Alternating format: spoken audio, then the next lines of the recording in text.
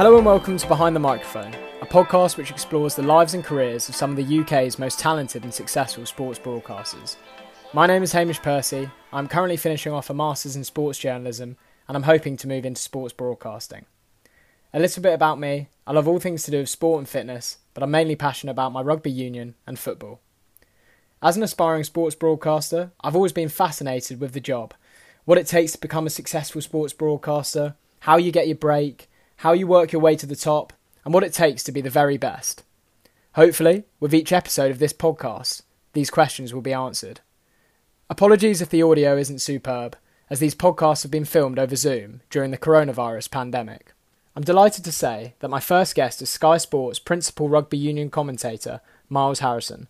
And if you don't recognise the name, this might jog your memory. This is O'Driscoll!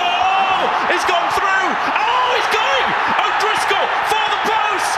Brian O'Driscoll! Oh, you beauty! That is incredible! North goes on the outside! North for the corner! He's been unleashed! Miles' career in broadcasting began as a sixth former at BBC Nottingham, before he went on to work at BBC York, BBC Leeds and BBC Radio Sport, before Sky Sports came calling in 1994 and invited Miles to be their lead rugby union commentator. He has been there ever since and has had an incredibly successful 26 years with Sky, covering 6 British and Irish Lions tours, 17 European Rugby Champions Cup finals and many more huge internationals and club fixtures. During our chat, Miles even informed me he has spent nearly a month of his life commentating on around 30 England versus Australia matches. As well as this, he is an incredibly modest and generous man and has taken time out on numerous occasions to chat with myself and other future broadcasters and share his wisdom and advice on the trade. Miles and I chatted about his career to date, discussing his time with the BBC, his move to Sky, and just how much preparation goes into each game. I hope you enjoy.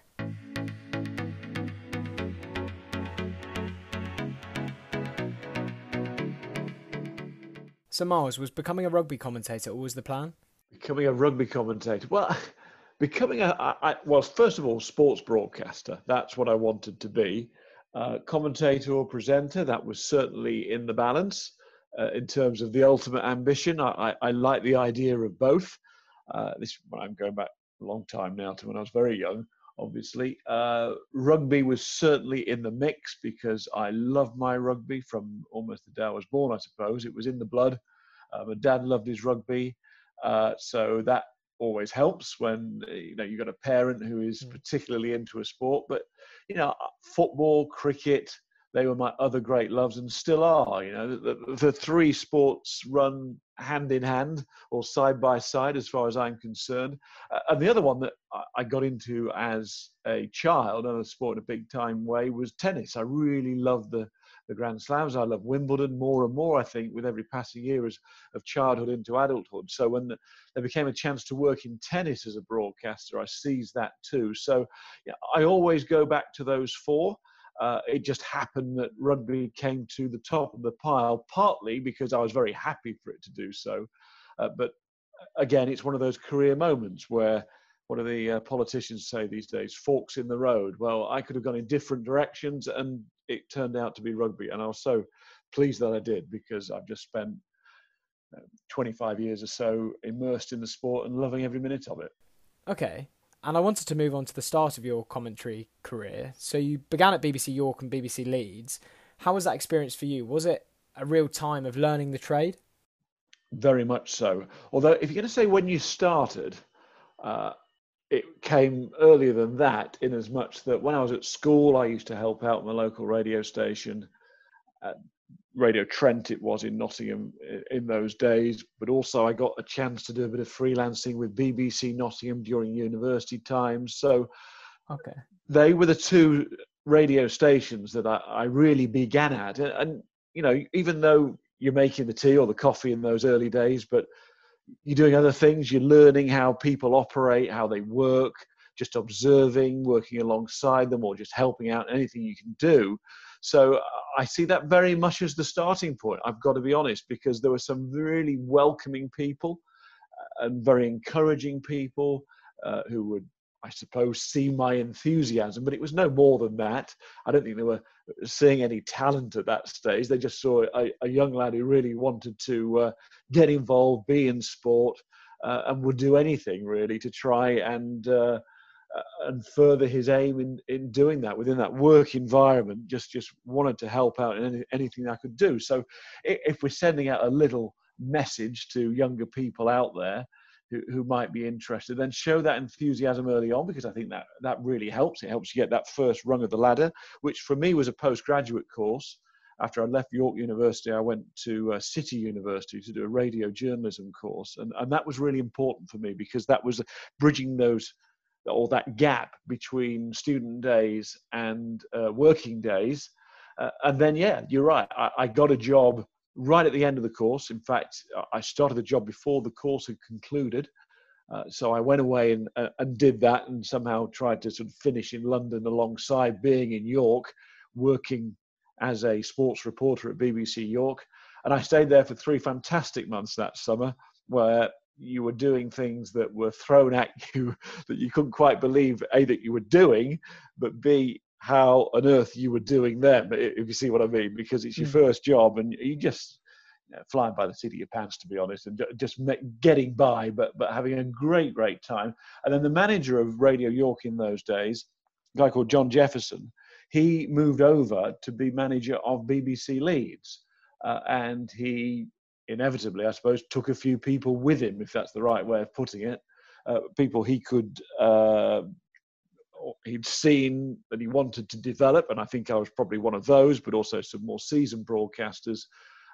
He took over to be part of the setup at BBC Leeds. And then I spent a good 2 or 3 years there, really progressing in a very important sports patch locally.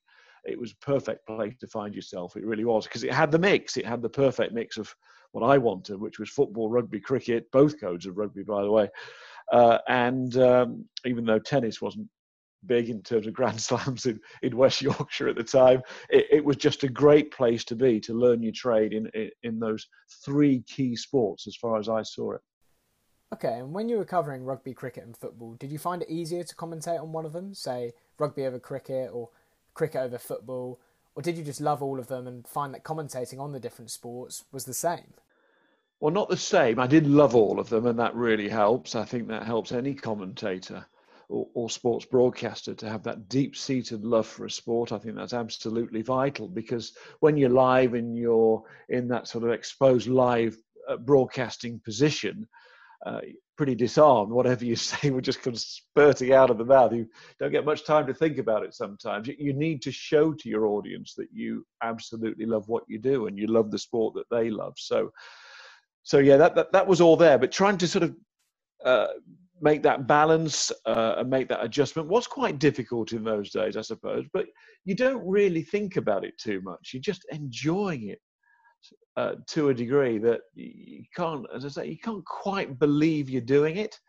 Therefore, anything the bosses throw at you, say, yeah, I'll do that. Of course, I'll do cricket one day, football the next, rugby the next, and tennis the following week. And that sort of is the way it is. It's certainly in local broadcasting, but also in radio broadcasting. They want people who can do various things. So I spent my time in local and then got the opportunity to go down to work in the sports room with the BBC on the radio, and it continued there. And I was asked to be a commentator on football and on rugby. Got that dream of doing the tennis as well at that point, and I continued cricket too at that point. So you go into television, you get a little bit more specialised. I think people understand that. People sort of want that in a way. But in those early radio days, yeah, you were flitting from one thing to another. And that was a challenge in terms of preparation, but it was also just great to be able to do it. So you just did it.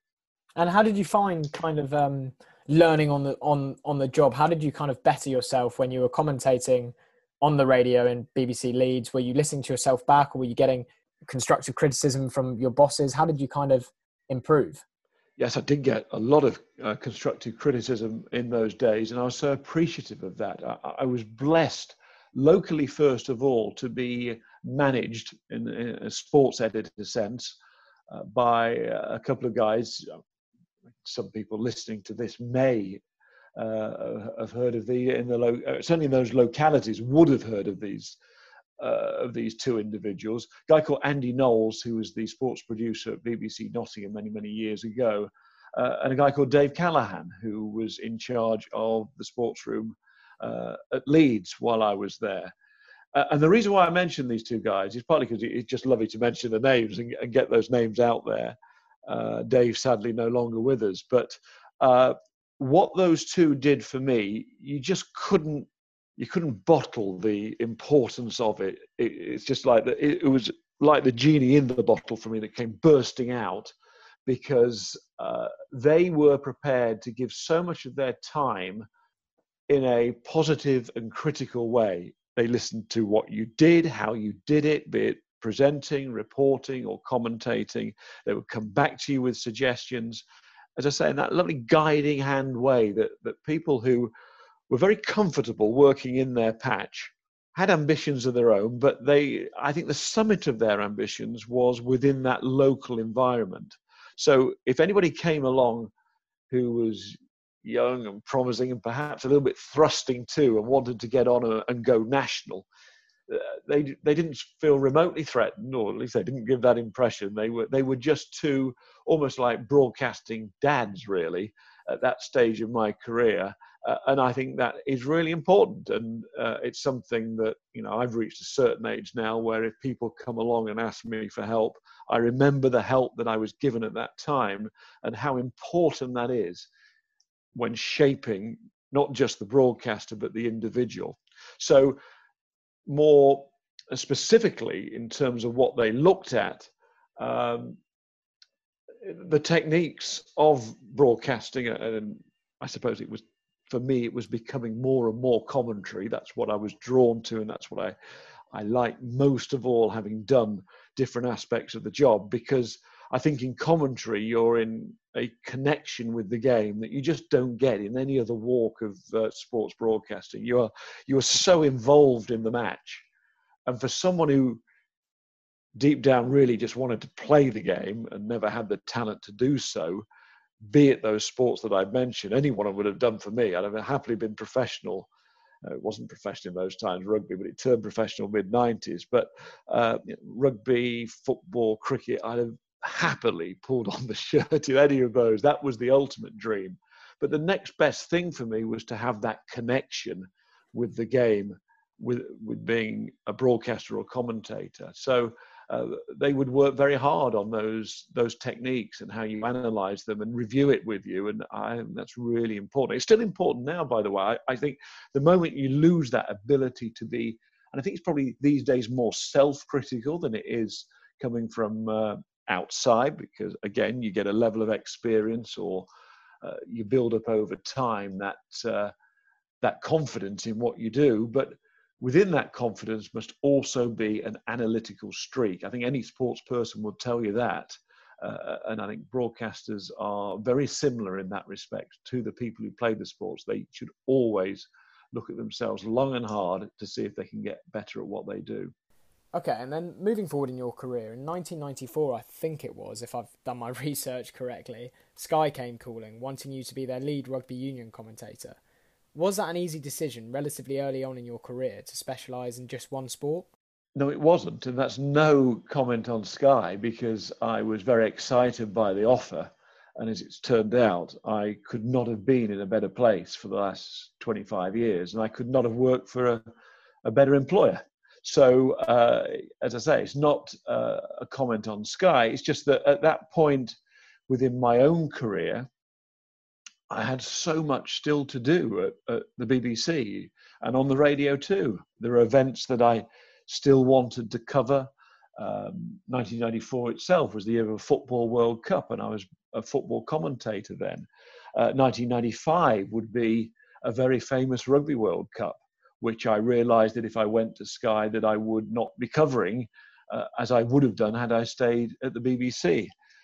There were talks at that point with BBC bosses about how they might develop me as a cricket commentator.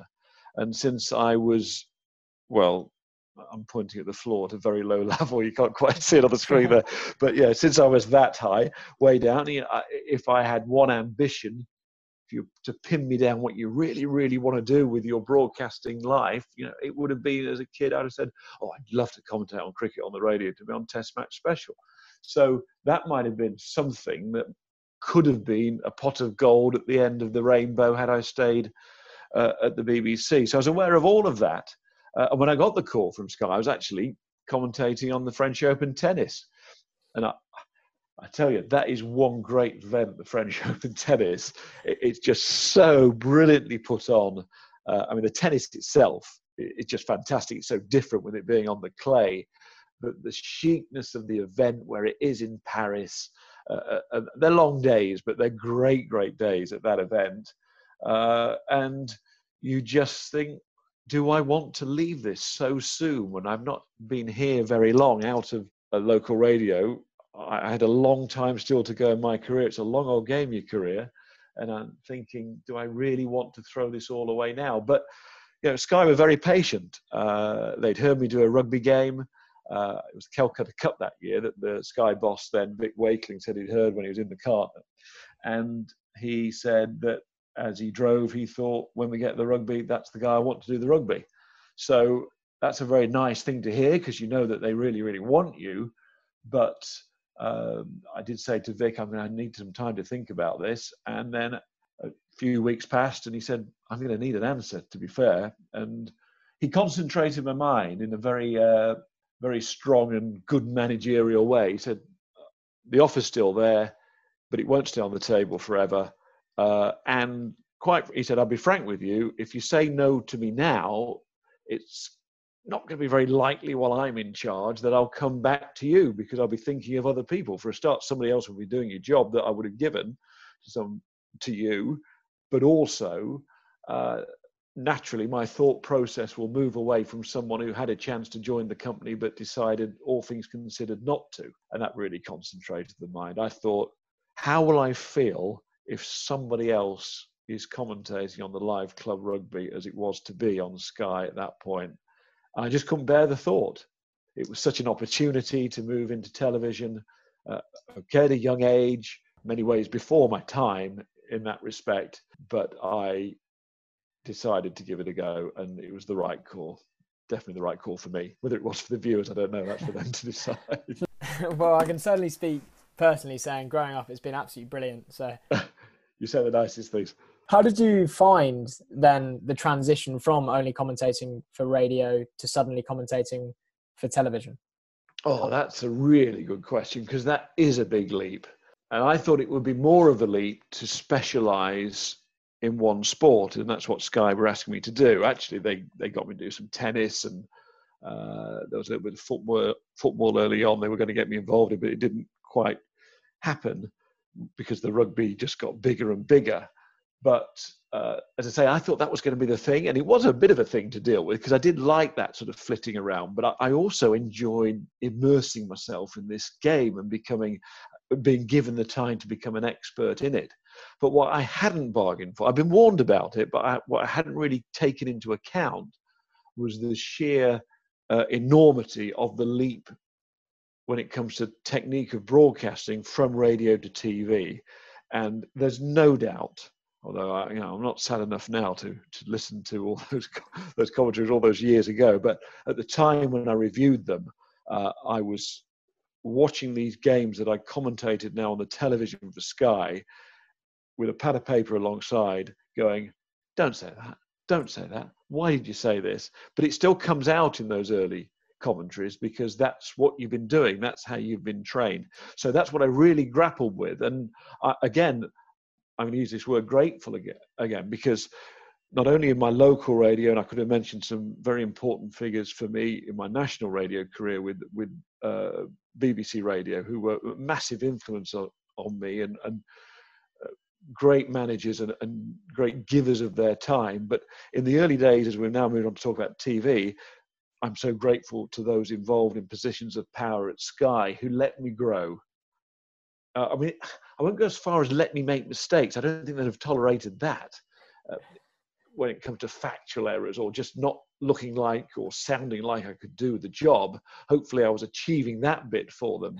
But I think they were aware that they had a young broadcaster that they were prepared to invest in time and energy and all of those things. And they just let me grow. They let me grow in the role. And looking back, that time on Sky when we had just live club rugby before we started getting into any international rugby, which started in 1997 in live terms with the British and Irish Lions tour to South Africa. I think that 94 to 97 period to adjust from radio to TV was very important. Well, it was for me, and I'm sure it exists for some broadcasters today. I just hope they get the time that I had. I fear that that's not the case these days because everybody wants an immediate result. But some brilliant broadcasters around now who are very quick on their feet with their broadcasting, so I'm sure they're doing it. But me personally, I needed that time. Okay, and after all of your years of commentating on not just rugby, on other sports, this might be a very broad question to ask, but do you know now what makes a brilliant commentator or a brilliant rugby commentator? It is a very broad question. It's a very, very fair question, Hamish, to be honest. Can I boil it down into an answer that's less than an hour? I don't know. What do you think the most important thing is? Well, let's just fire a few things off. I'm not going to say whether they're the most important, but they've got to be in the mix. First of all, voice. I think voice has to be key. It has to be strong and clear. And I always argue listenable to, and very much so in a television sense, because that television can be in your living room, can be in the kitchen, but it's certainly within the house. And that is an environment in which you're being allowed into to be a member of that household verbally for a certain period of time. And I think, therefore, it's got to feel like a voice that you want to have in the house and not one that irritates or grates. So a listenable but a clear, strong voice. I think accuracy is key because certainly from my point of view, when I watch sport on the television, I want to be able to trust the commentator, that he knows or she knows who they are talking about in a detailed way. And the very basic form there is to know exactly what they look like, how to say the name, all of those things. And you can't work hard enough on those issues. That's the preparation. That's getting ready to make sure that when you go to air, and here's another aspect of being a good commentator, that you make it sound or look easy.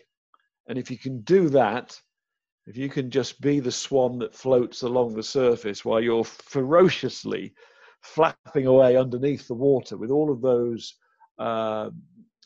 hesitate to use the word pressures because it is only sports broadcasting, but you know what I mean, all of those external issues that are sort of being heading toward you during a broadcast, the fact that you've got to tell the story, the fact that it's totally unscripted, it's all happening out there in front of you, and you've got to pick out the bits that pull it all together. You've got to be aware to get the best out of or work alongside symbiotically with your co-commentator. You've got to be listening to the director, the producer.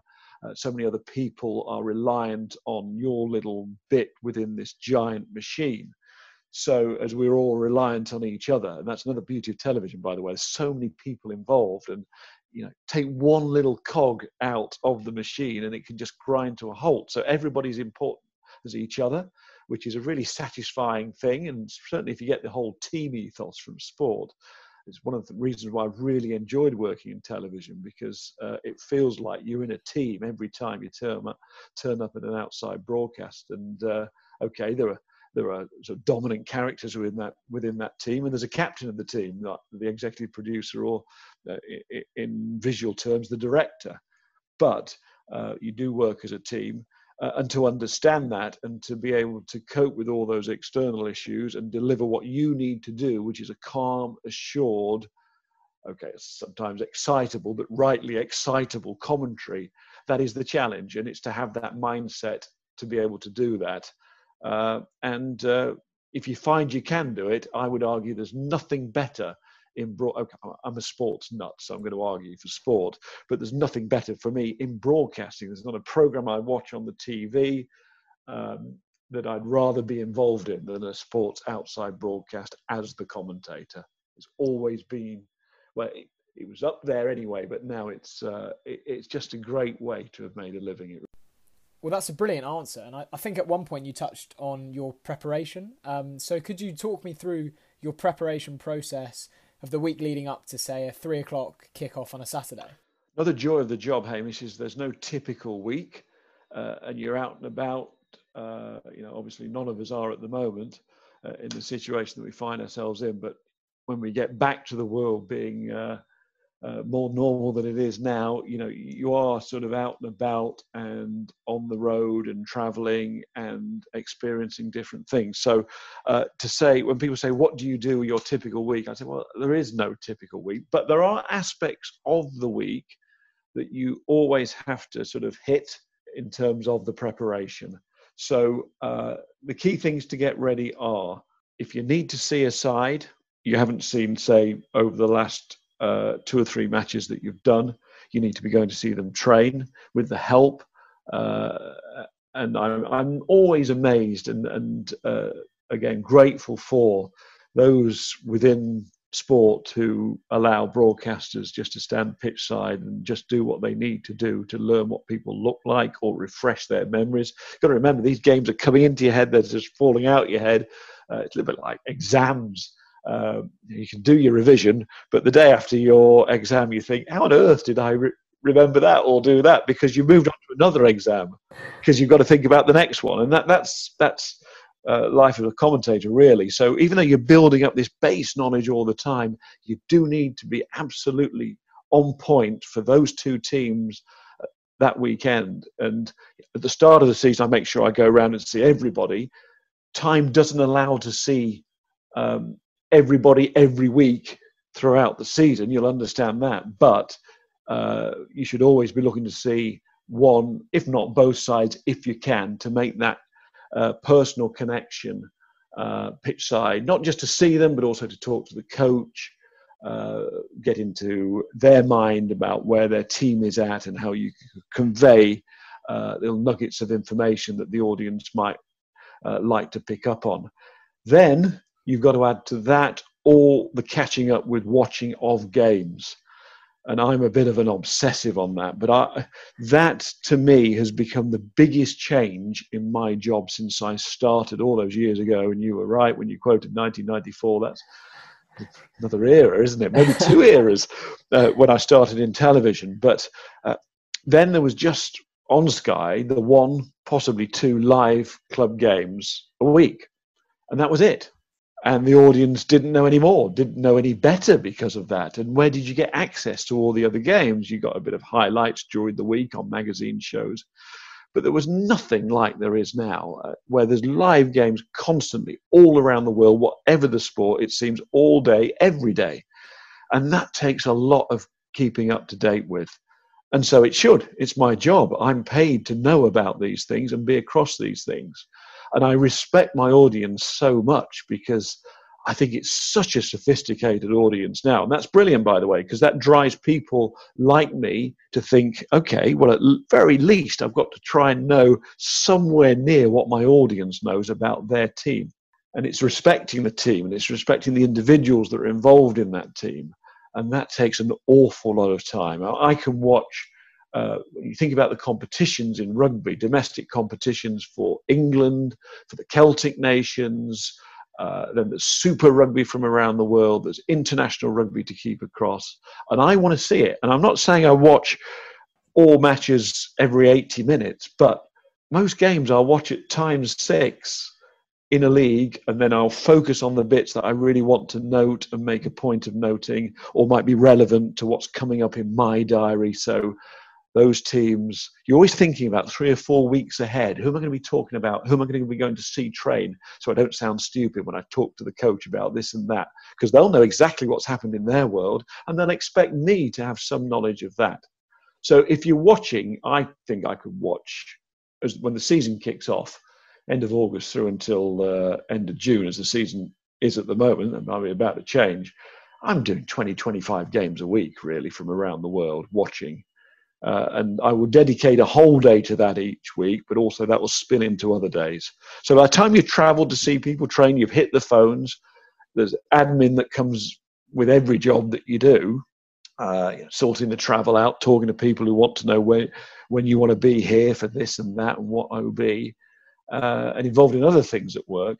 That absolutely just covers the whole of the week. And you're hitting the phones also to stay on top of stories and information, to talk to people. There's all the written stuff to keep across, the social media. It's relentless these days, an awful lot. And I hope by the end of that answer, you're thinking, he doesn't sound like he wants to do it. I do. It's exciting and it's great and it's a challenge, but it's a lot. It's a lot to keep across. But then I'll come back to that point I made earlier. So it should be. I'm paid to be a rugby commentator. Get on with it, mate. There'll be plenty of people who would love to do the job. So, when people say, what do you do for the rest of the week outside the game itself to make it look easy when you're on air, I could go on, and I probably have in that answer, I could go on ad infinitum about, what you need to do to get to that point. Okay. And this might be the most difficult question because I know how modest you are, but I think I can say it. So why is it that you think over your career you have been so successful with what you've done? I don't know. I don't know, really. For some reason, somebody just keeps allowing me to do games of rugby on the telly. It's just gone on ridiculous. I've lived the dream. So I don't know. I don't know why have I been so successful? I've been so lucky. I'm happy to say that's the modest answer. It is the modest answer, but it's the way I feel. I've been so blessed to do this job, so lucky to be in this position. And we've been doing a little series on Sky over the last few weeks, myself and James Gamble, called Rugby Retro, where I was asked to pick out my top 10 games that I've covered on Sky. And I wrote them down. And it actually, when you're talking top 10, sometimes that's the easiest to do, isn't it? The top 10 normally, by their very nature, stand out. But I could have gone on. I could have had a list of 100 or 200. And somebody asked me, how many games have you done? How many England games have you called? And don't ask me now to quote it. Because I had to do it for an article. I wrote it down. I've got no idea. It's gone out of my head. It's just a ridiculous number. It must be 200, 300, no? Yeah. We're in that region. And you chuck in the Lions games. I think the thing that made me smile was when I was adding it up, England-Australia Cook Cup matches. I think I'm in my 30s now for the amount of England-Australia games I've done. It's a month of my life I've spent commentating on England versus Australia at rugby. So, it's just been an amazing career and journey to have. And whether I've been successful, I suppose successful is what's the test. You keep doing it, but I'll let others decide what that is. And I'll just say I've been so lucky.